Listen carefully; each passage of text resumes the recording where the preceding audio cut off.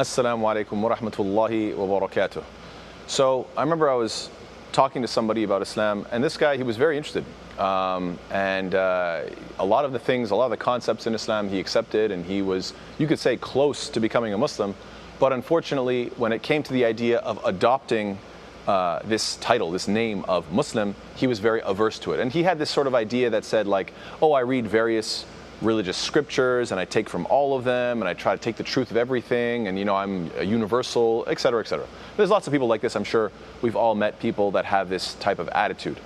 And so the question is how to deal with such a person. Well, I'm sure there are many different methods. The most standard method for me personally is I try to explain to them that ultimately what they're saying is that they are cherry picking from every different faith the perfect combination to come up with their own personal religion that is apparently the objective truth, and they are the only ones who have come up with it. So in other words, there is a true religion, you have it and nobody else does.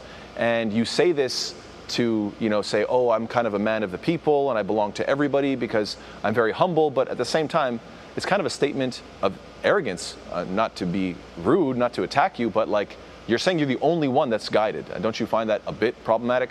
And so I tried this angle before, and unfortunately with this guy, he was like, no. He thought he was perfectly fine with this. So I tried something different.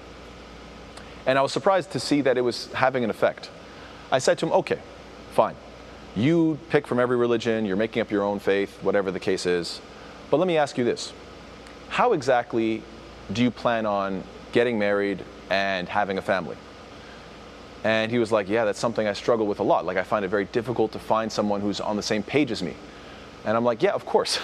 Because what makes a marriage often successful is that the two people have compatible views, compatible, you could say, ethics, morals, principles. Essentially, they have the same faith. You'll often find that when people have those compatible worldviews, that ultimately they make for a better couple. And how on earth are you going to find somebody who's compatible with you when you've literally invented your own religion?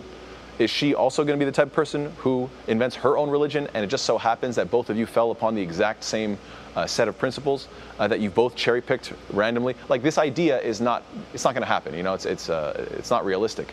And I remember that struck him pretty hard, that he realized that, yeah, this is why I'm struggling with a relationship, because I basically made up my own faith, and now I'm looking for somebody who is compatible with my own personal brand of religion, as opposed to something that is globally accepted as a set of principles that many people can subscribe to.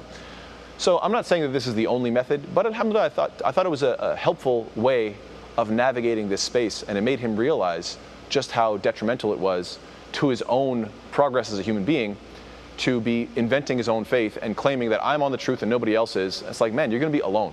You're going to be alone, and now you understand why. And I remember when I was explaining this to him, we were at a restaurant, and I remember that it felt like that had a big hit, had a big impact on him. And hopefully it went home and he sort of reflected and let that marinate for a while. May Allah subhanahu wa ta'ala guide him. Jazakallah khair. I thought that was a useful lesson. Hopefully you guys can benefit from that. Wassalamu alaikum wa rahmatullahi ta'ala wa barakatuh.